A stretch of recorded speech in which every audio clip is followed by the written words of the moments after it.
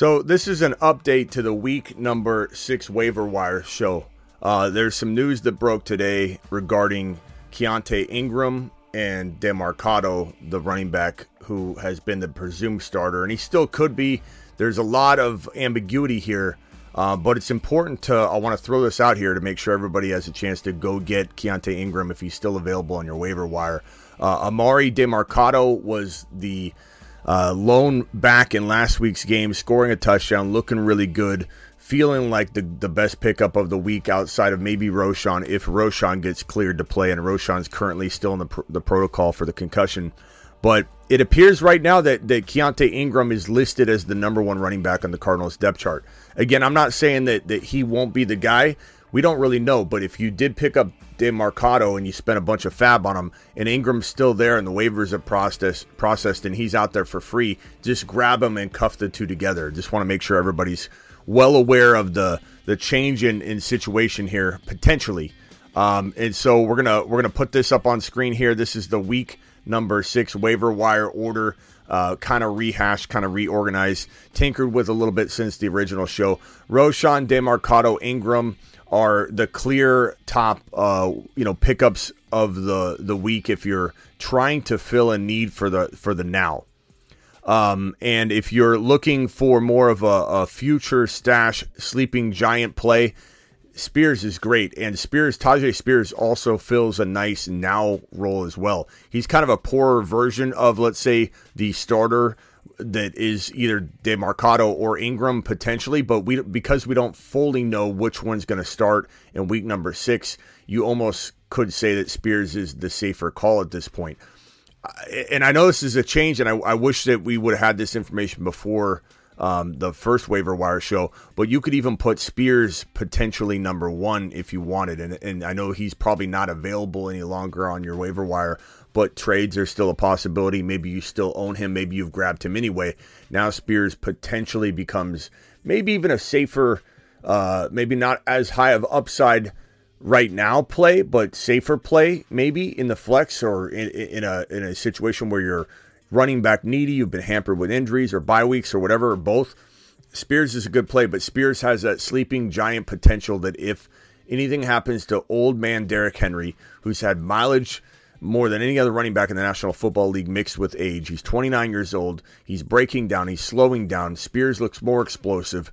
This guy could go to the moon. I still believe fully in Roschon if he gets cleared through the concussion protocol this week and does start week number 6. And Khalil Herbert, who has yet to go on IR, meaning the team might think Khalil might be able to not be out the full 4 games.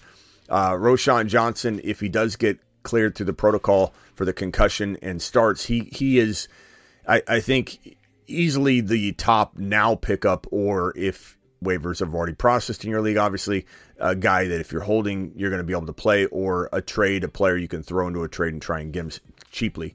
But Spears, Bigsby, and Charbonnet, as before, nothing changes here. These guys are the biggest sleeping giants, even if they have some now value. Charbonnet's got some flex value right now, given that they do use him more and more and more each week. Spears has, pretty phenomenal flex to bye week or running back injury fill-in value right now. But these are your sleeping giants, your win-a-league players, Bigsby, Charbonnet, Spears, because if injected into the lineup, same thing with Roschon, if everything goes well for him, if injected into the lineup, these guys can win a league. Roschon, Bigsby, Charbonnet, Spears. And in which order, it's tough to say. Like, if all of them are starting tomorrow, I honestly, they're all so very good. I'd maybe say Charbonnet because of what Walker's been doing and how much of a bulldozer this guy is and how much we loved him in the offseason. So before the season even kicked off, our talent evaluation of Charbonnet alone was higher than any of these guys. So I think Charbs would get the nod. I think Spears is looking so explosive. He might be potentially second in command, maybe tied with Bigsby. If Bigsby was starting, knock on wood, we hope that doesn't happen. ETN looks phenomenal. Me liking Bigsby has nothing to do with doubting ETN or anything like that. ETN's a monster.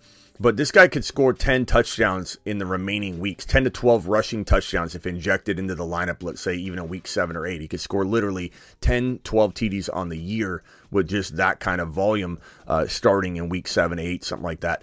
Roschon, it's tough to know when Khalil Herbert comes back, what do they do? So he may have he may have similar value to Ingram or DeMarcado or the combo of this, in that, even if he does do very well, there's still the possibility that Khalil Herbert comes back and steals the job.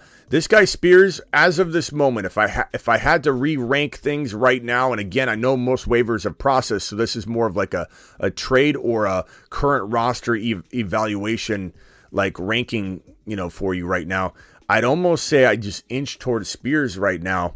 If for any reason he's available in trade very cheaply, going after him 1-for-1 is probably not a smart move, because people know your target. They start, backing off. What's he know that I don't know? Now that people are showing interest in Spears, maybe I'm not going to trade him away. He'd have to be some sort of throw-in player, or you poke around at the player or at the players on a certain team that has Spears and say, hey, what do you want for this wide receiver? And they're like, I don't want to trade him. What about this wide receiver? I don't want to trade him. You're making them say no 2 or 3 times, and it makes it look like you're very, very much not interested in Spears. Then if you bring up Spears and say, I need a running back, who do you have? Oh, I'm not trading Eckler. I'm not trading ETN. I'm not trading this guy or that guy. You're like, well, what other running backs do you have? I mean, I got Spears, and he's not a starter. I don't know what I'd give you for him. If I gave you so-and-so for Spears, what would you give me back? You start making it look like you're settling for Spears if you're going to go after him specifically. That's the way to try and negotiate a trade for a player you want without just telegraphing what you're trying to do. So again, wanted to come in here and just let everybody know that there has been a potential change, maybe not, and DeMarcado could still absolutely be the guy. Maybe he's not. Tough to know at this point. All I can tell you right now is that according to Adam Schefter, Ingram is listed as the number 1 running back on the Cardinals depth chart.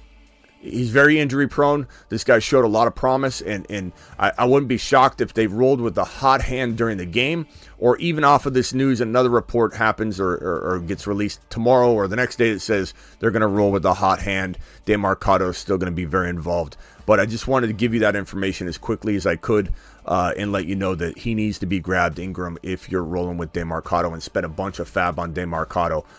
This is the waiver wire order once again, walking into 2023 week number 6. So buckle up. Appreciate everybody who is watching, subscribed to the channel, and we'll be live at 8 p.m. Eastern very, very soon. We're live Monday through Friday, 8 p.m. Eastern, every single Monday through Friday, live whenever major news breaks, even if it's not right away, which sometimes we're 5-10 minutes after news breaks. I get ready, I get prepared, I get my graphics ready, I get all the research I need, all the reports ready to put on screen and share with you.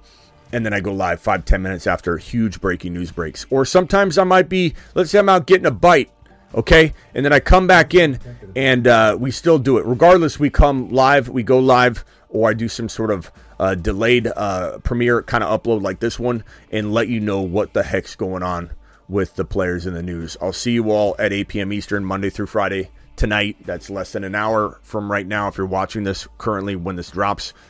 8 p.m. Eastern, Monday through Friday. Get out of here.